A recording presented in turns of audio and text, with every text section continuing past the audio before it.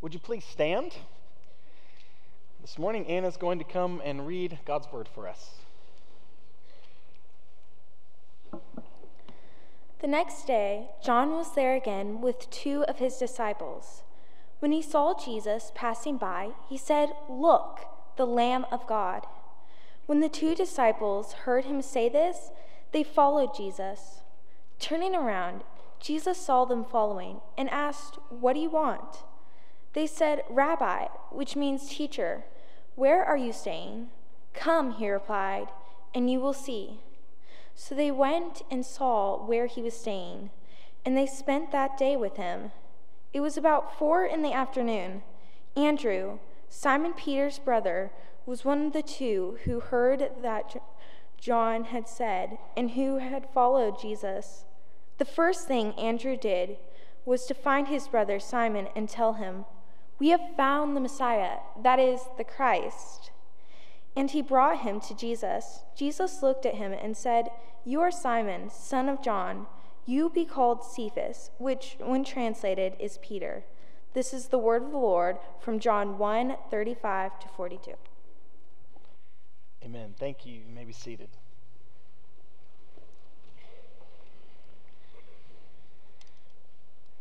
Well, it is great to be back in the pulpit with you this morning and to continue what I felt the Lord has laid on my heart for the beginning of this year, to look at the life and the ministry of John the Baptist, and especially how he prepared the way for the Messiah, the Lord, the Son of God, just as we've been called to do as modern day disciples, to prepare the way for others, to prepare the way for the Lord. And we mentioned a few weeks ago what one ancient Christian said about John, and I love this, that John the Baptist did not merely announce the Lord in words, but he pointed people to Jesus. And I want us to continue to think what it looks like for us in our lives to point others to Jesus, not just with the words of our mouths, not just with the things that we post and share online, but with our very lives, that our attitudes, our actions would point others to Jesus, and that they would see that the trajectory and the direction of our lives is in the direction of our Lord and who He's called us to be. And I think right now that is so incredibly important for the church, that we make it our priority above anything else to point people to Jesus. Because we're living in a time in our culture where there's so much ridiculousness. There's such a current lack of civil discourse among people. And a lot of that is because there are just so many voices that are constantly shouting and saying, "Listen to me. Do what I say. This is the way. This is the message. This is the thing." But I'm convinced now more than ever that if those voices aren't pointing us to Jesus, we should not follow them. And I ask the question constantly when I come across other people and I see things and I hear things and I feel that draw. Is this pointing to Jesus? Who is pointing people to Jesus? And when I find that that's happening, I feel a confirmation from the Holy Spirit: follow them. If they're pointing people to Jesus, follow them. But I want to turn that question, who is pointing people to Jesus, into a commission. That I believe that is our calling. If we want to be the kind of trustworthy, godly people that others should follow, then we too must point people to Jesus. And if we want to steward well the people that God has given to us, if we want to do right by those who we are responsible for, those who God has said you are to lead them, then we too must point them to Jesus. And John has continually been our example of that, as the forerunner, as the messenger who went before Jesus, announcing Christ and His kingdom. And if you'll remember from when we very first saw John's public ministry begin, it didn't begin with John getting on a soapbox and just going off about whatever common topics of the day were important to him. But when John began his public ministry, it began because the word of the Lord came to him. And when John was speaking, by the leadership of the Holy Spirit, the word that the Lord gave to him, it always pointed to Jesus. So much so that as John continued further on in his ministry. He said, Christ must increase, and as that happens, I, self, will begin to decrease. John was one who did not merely announce the Lord in words, but he pointed him out for people to see. Today, as a shepherd here in our church, my heart's desire is that I point you to Jesus today. And that I do so in such a way that we also consider what it means to be his disciples. As those who don't just talk about Jesus with the words of our mouths, but we follow him closely with all of our lives. And that's what's really happening here in John chapter 1. In John's gospel, so not John the Baptist, but John the Apostle who wrote this gospel, he's telling us his version of the moment when Jesus called his first disciples. And interestingly, John helps us understand that these first two disciples to follow Jesus had already been disciples who were following John the Baptist. And what John the Baptist did as the messenger, as the forerunner, and we see it so clearly on display here, is he constantly told people, look to Jesus. John the apostle who wrote the Gospel of John says, on that day, Andrew and I, we were walking with John the Baptist, and Jesus just so happened to pass by. And when John the Baptist saw Jesus passing by, we heard him say, look, the Lamb of God. John, pointing people to Jesus. Amazingly enough, on Jesus' first introduction to two men who would become his disciples, he's not the one speaking. It's not Jesus speaking, it's the messenger. It's the witness. And John says, behold, look, here comes the Lamb of God. Now, when you think about that idea of the Lamb of God, what does John mean by this? Well, he's been saying this all along. Just a little bit earlier in John chapter 1, a great example. John sees Jesus and he says, behold, the Lamb of God who takes away the sin of the world. And this is what I meant when I said, a man who comes after me has surpassed me because he was before me. This is like that public proclamation of the way the Gospel of John begins. In the beginning was the Word. And in the beginning the Word was with God, and the Word was God. He is going to surpass me because he was before me. He exists from all eternity. Behold the Lamb of God. This is what John the Baptist has been saying over and over again. But when we hear the title, the phrase, the Lamb of God, I think more often than not about the victorious Lamb. We can look at our stained glass imagery. We have the images of lambs and sheep and these powerful images of who Jesus was as the Lamb of God. And we think more in terms of later in the New Testament, in the book of Revelation, the victorious Lamb. Yes, he is the Lamb of sacrifice, but he's also the victorious Lamb who is the King. He's the victorious Lamb who has conquered sin and conquered death, and we sing about it. We proclaim it. Jesus Christ is the victorious Lamb. Amen? Hello? He is the victorious Lamb. And it fills us with confidence to speak of him in that way. But when John is saying, behold the Lamb of God, and notice so much of John's message that comes from the word of Lord, it's not so much yet about the victorious Lamb. It's not the message that people have been waiting for. The Messiah is going to come and he's going to overthrow all of your enemies. He's going to kick Caesar off of his throne. He's going to remove all the scoundrels from around you, and he's going to give you back everything you want tenfold, 30-fold. He's going to bless you unbelievably. No, John is saying, repent, get ready, because the kingdom of God is coming, and the Lamb of God is here. And when the Hebrew mind hears the Lamb of God, they're not thinking like we do as the victorious Lamb that we talk about as Christians, but they're thinking of the sacrifice. They're thinking of a lamb who always is given so that their sins might be forgiven, and so that they somehow, through the system that God has set up, might be made right with him. And so when John is talking about the Lamb of God, yes, we know now looking backwards that that he's the victorious lamb. But the language his hearers would hear, the language that the first disciples would hear, would be that like we read from Isaiah 53 just a moment ago. But he, the Lamb who was slain, was pierced for our transgressions, and he was crushed for our iniquities. And the punishment that brought us peace was on him. By his wounds we are healed. We're like sheep, we've gone astray. Each of us has turned to our own way, but the Lord has laid on him, the Lamb who was slain, the iniquity of us all. He was oppressed and afflicted, yet he did not open his mouth. And here's that language. He was led like a lamb to the slaughter. And as a sheep before its shearers is silent, so he did not open his mouth.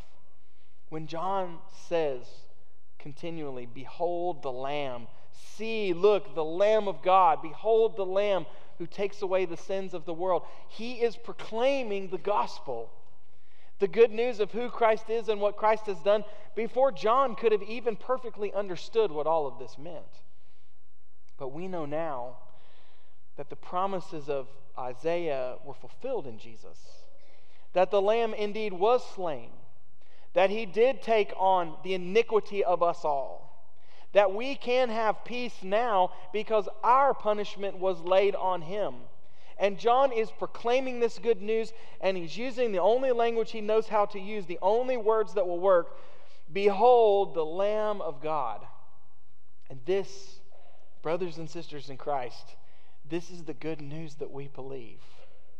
We believe that because Christ is the Lamb who was slain, and he's the victorious Lamb, that we can be made right with God, and that we can have the peace that he's brought us. This is the good news we believe, and it is the good news that we also are to proclaim, to tell others around us as we point them to Jesus.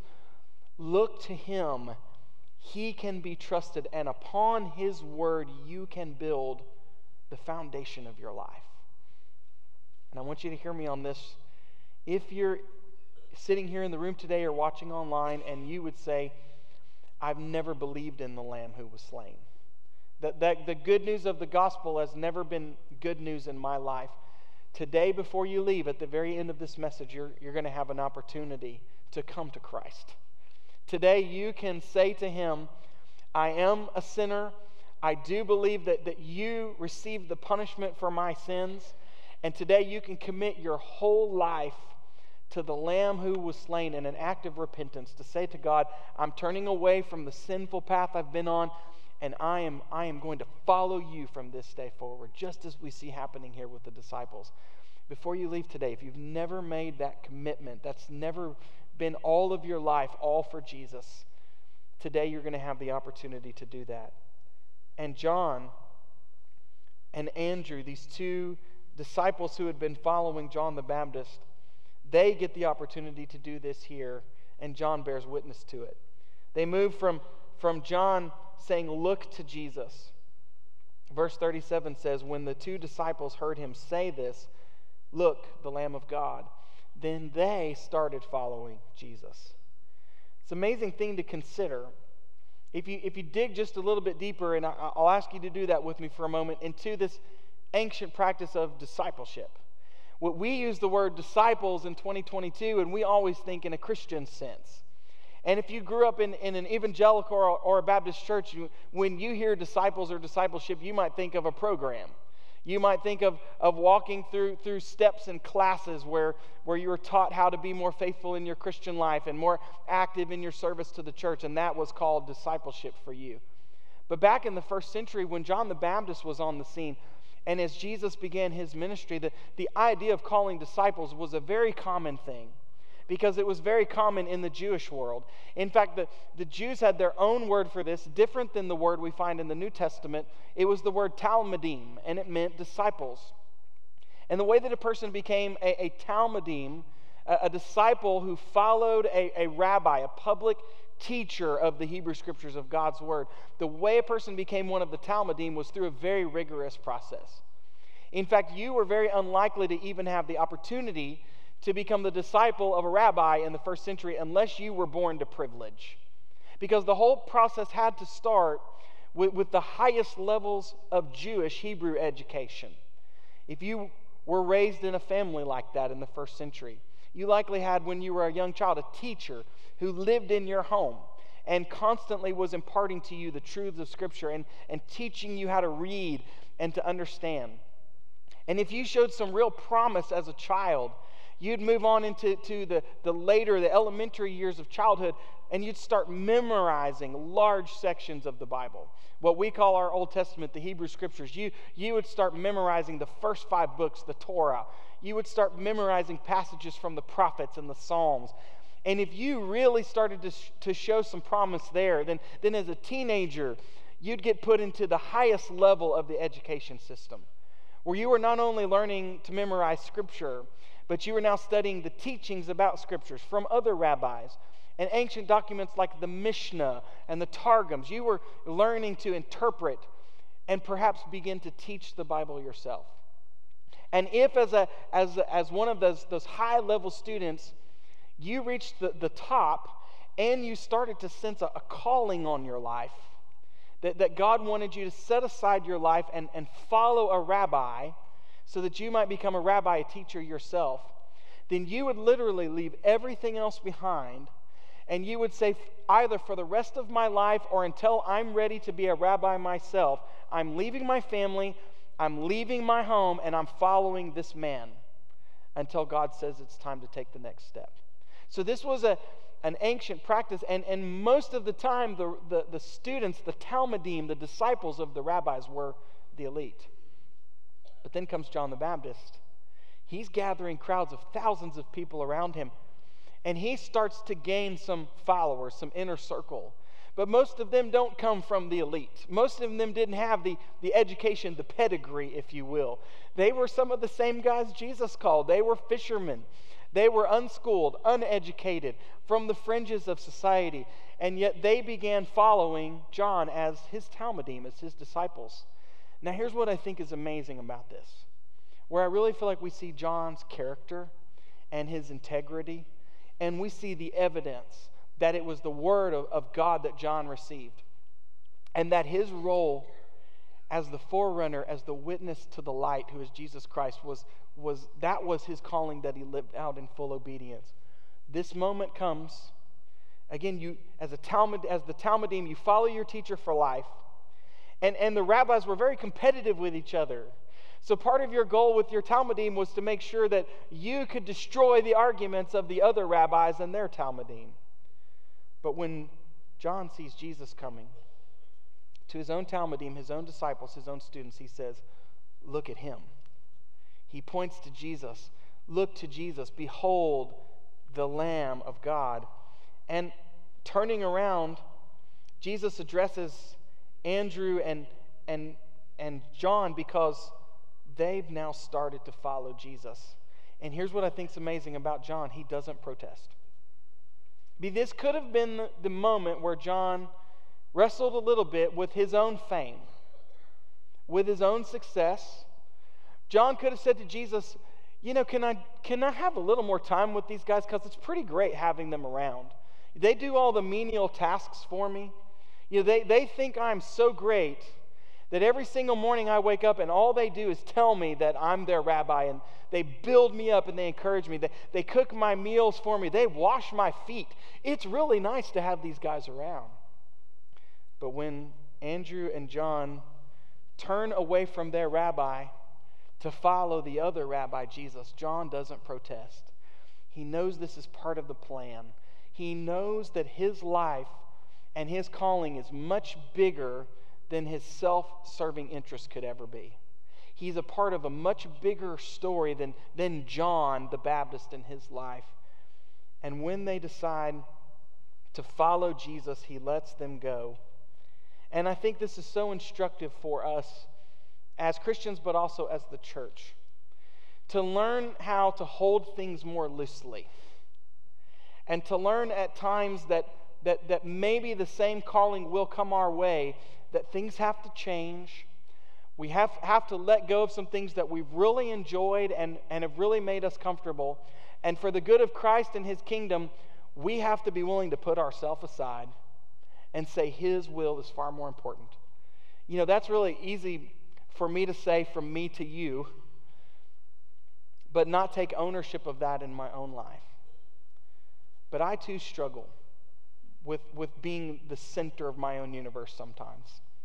I too struggle when I see others who undertake the same tasks I do and they seem to be more successful than me.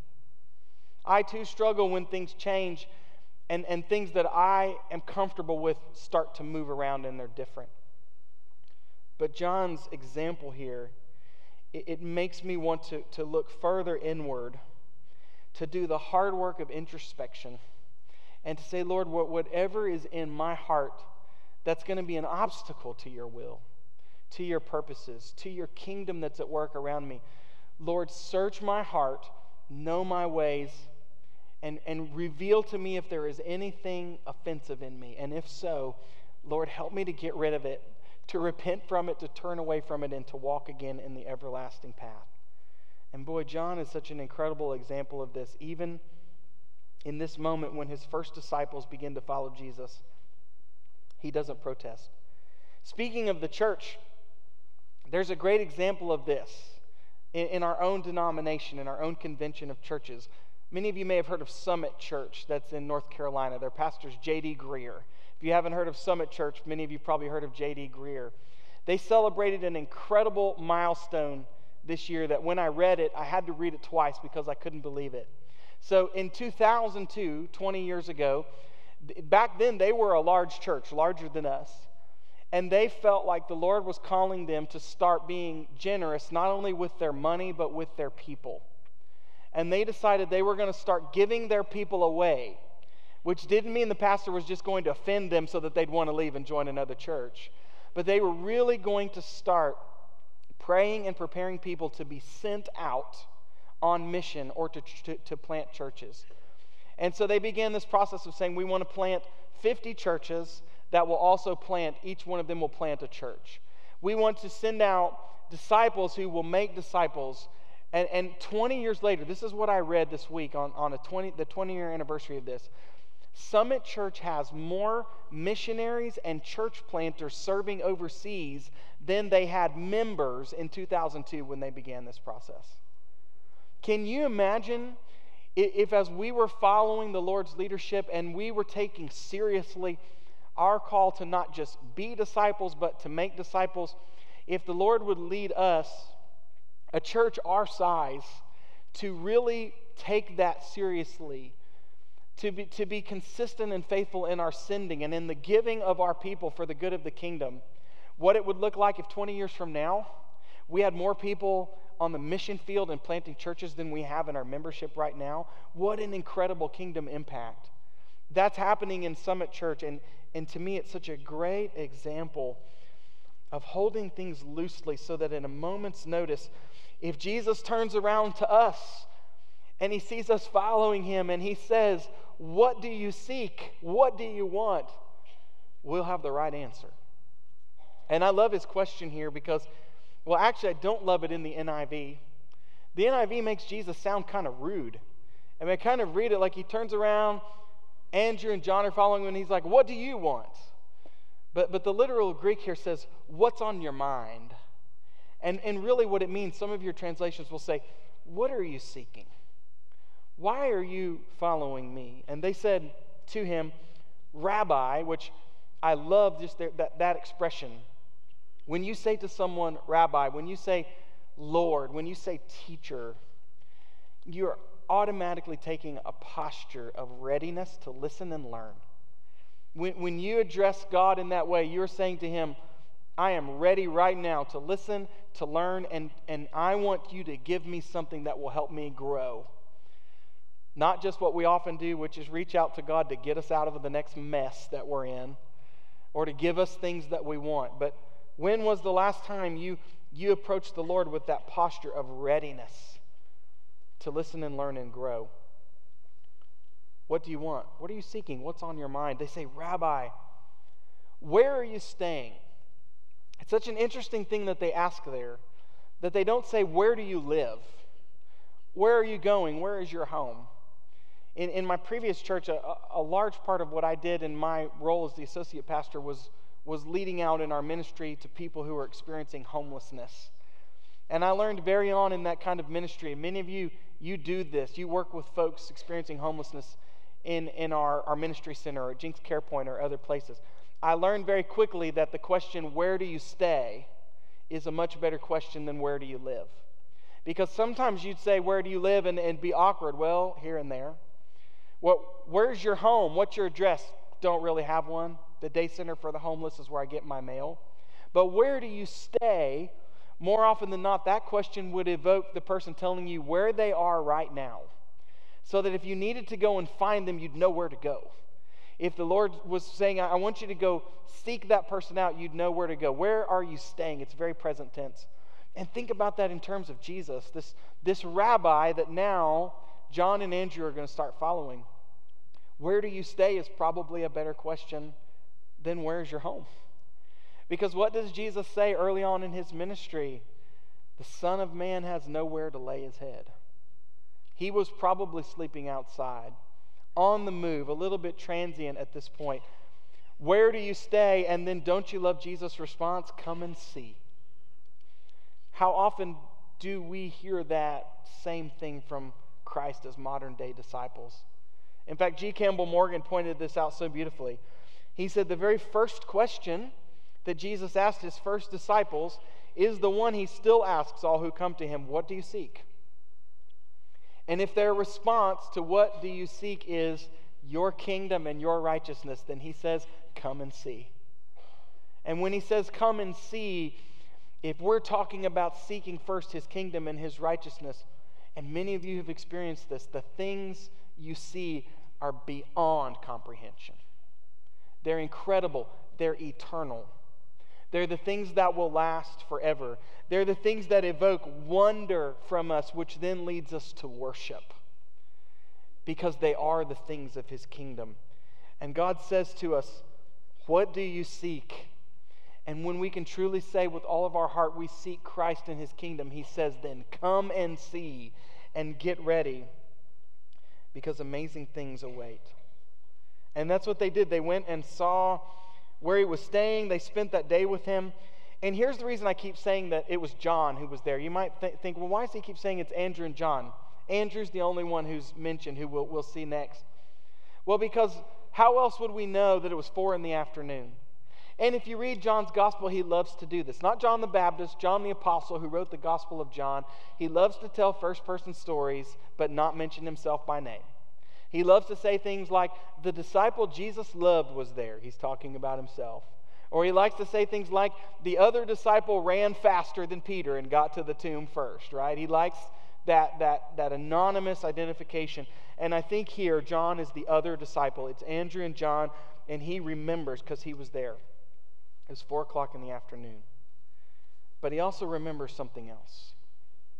Another part of what it means to be a disciple and to point people to Jesus with our lives is the literal act of bringing others to Jesus, which is what we see modeled by John the Baptist, yes, but also by Andrew here in this story. But forgive me for just a moment for taking an aside, and also forgive me that in my mind, my glory days are still the 80s and 90s of the previous century, okay? So if I think about movies or music and things I think are great, I can't help it. I go back to the 80s and 90s.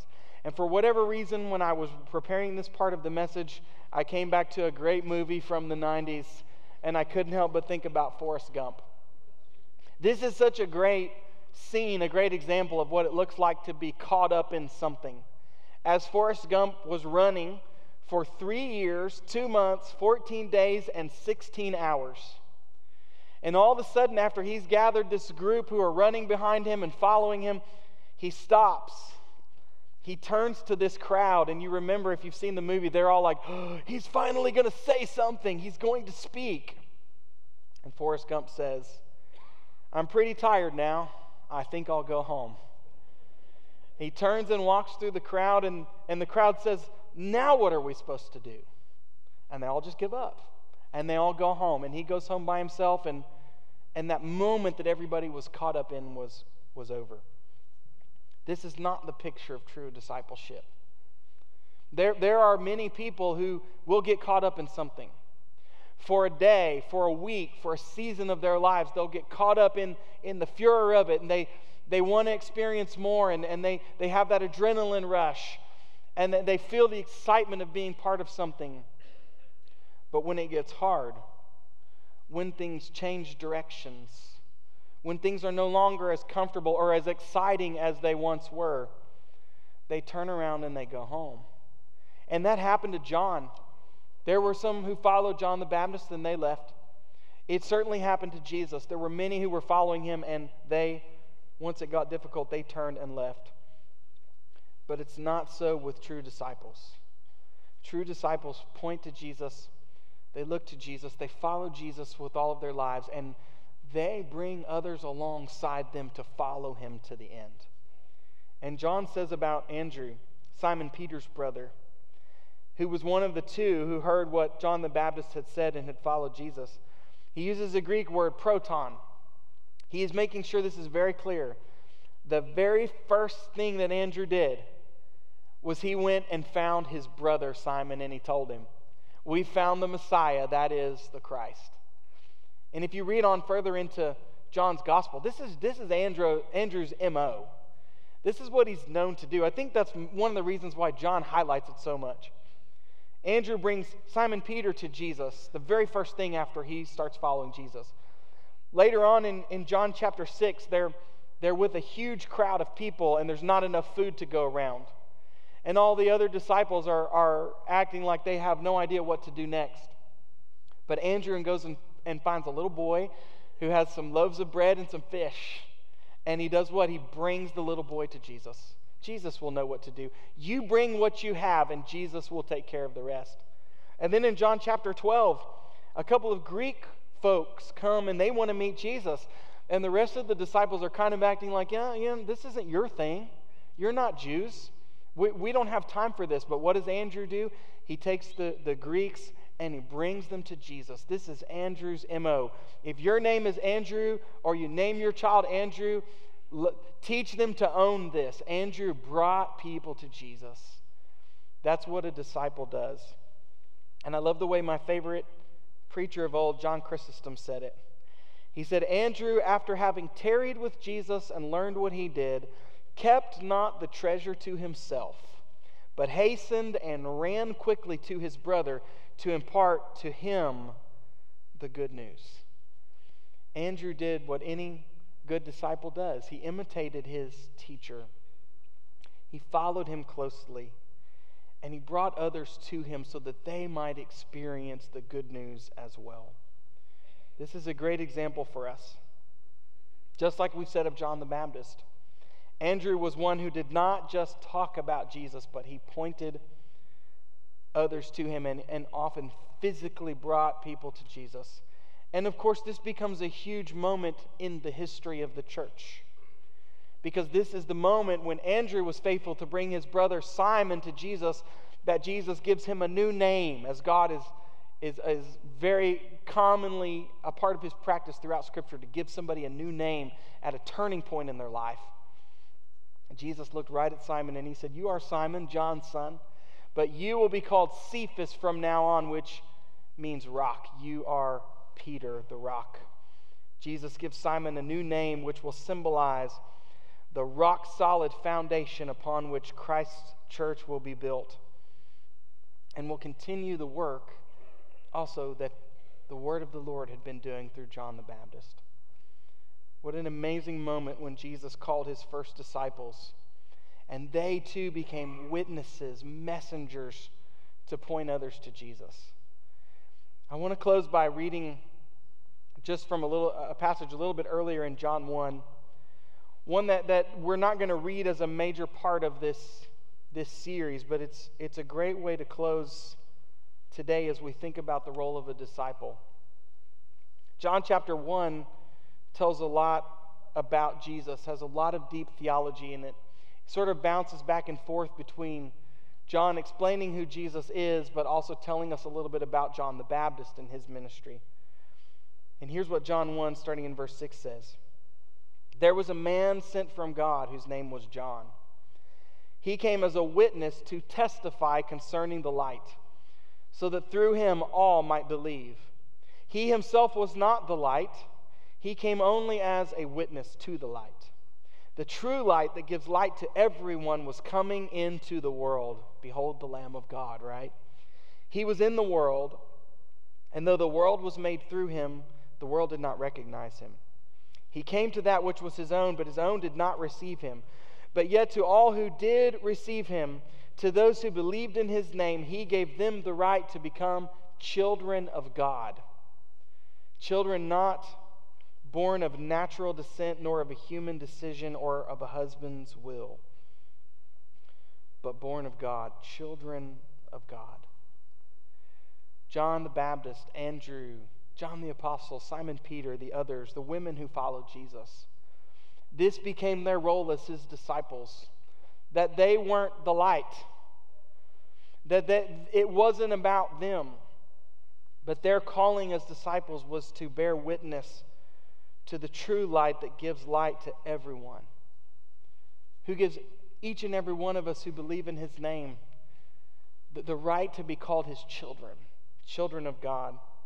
Whether you're a Jew or a Gentile, a Greek, a slave or a free, male or female, doesn't matter. Those who belong to Christ are called children of God. And this is what it looks like to testify to the true light that's coming into the world. And so I ask you again this morning, who is pointing people to Jesus? Then follow them. And turn that question into a commission. If we want to be the kind of godly, trustworthy people that are worth following, let us point others to Jesus. Let our lives, as much as our words say, behold the Lamb of God who takes away the sins of the world. Would you pray with me? I mentioned earlier in the message that now as we come to the end of the service, you have an opportunity today to come to Christ. And for you today, it may be that you've never done that for the first time, or you've never truly done it with all your heart like we sang earlier. If you feel that call from the Lord today, my prayer has been that as we point to Jesus today, that you would see him. If he's calling you to follow him today, would you be willing to take that step and do so publicly today? The opportunity before you this morning, if you've never done this, or if you've never done this with all your heart, is to step out and to come to Jesus and to say to him today, behold the Lamb of God who takes away my sin. To confess your sin to him, to say to him, Lord, I'm committing to follow you now for the rest of my life as you lead me to turn away from my sin and repentance and to follow you in obedience.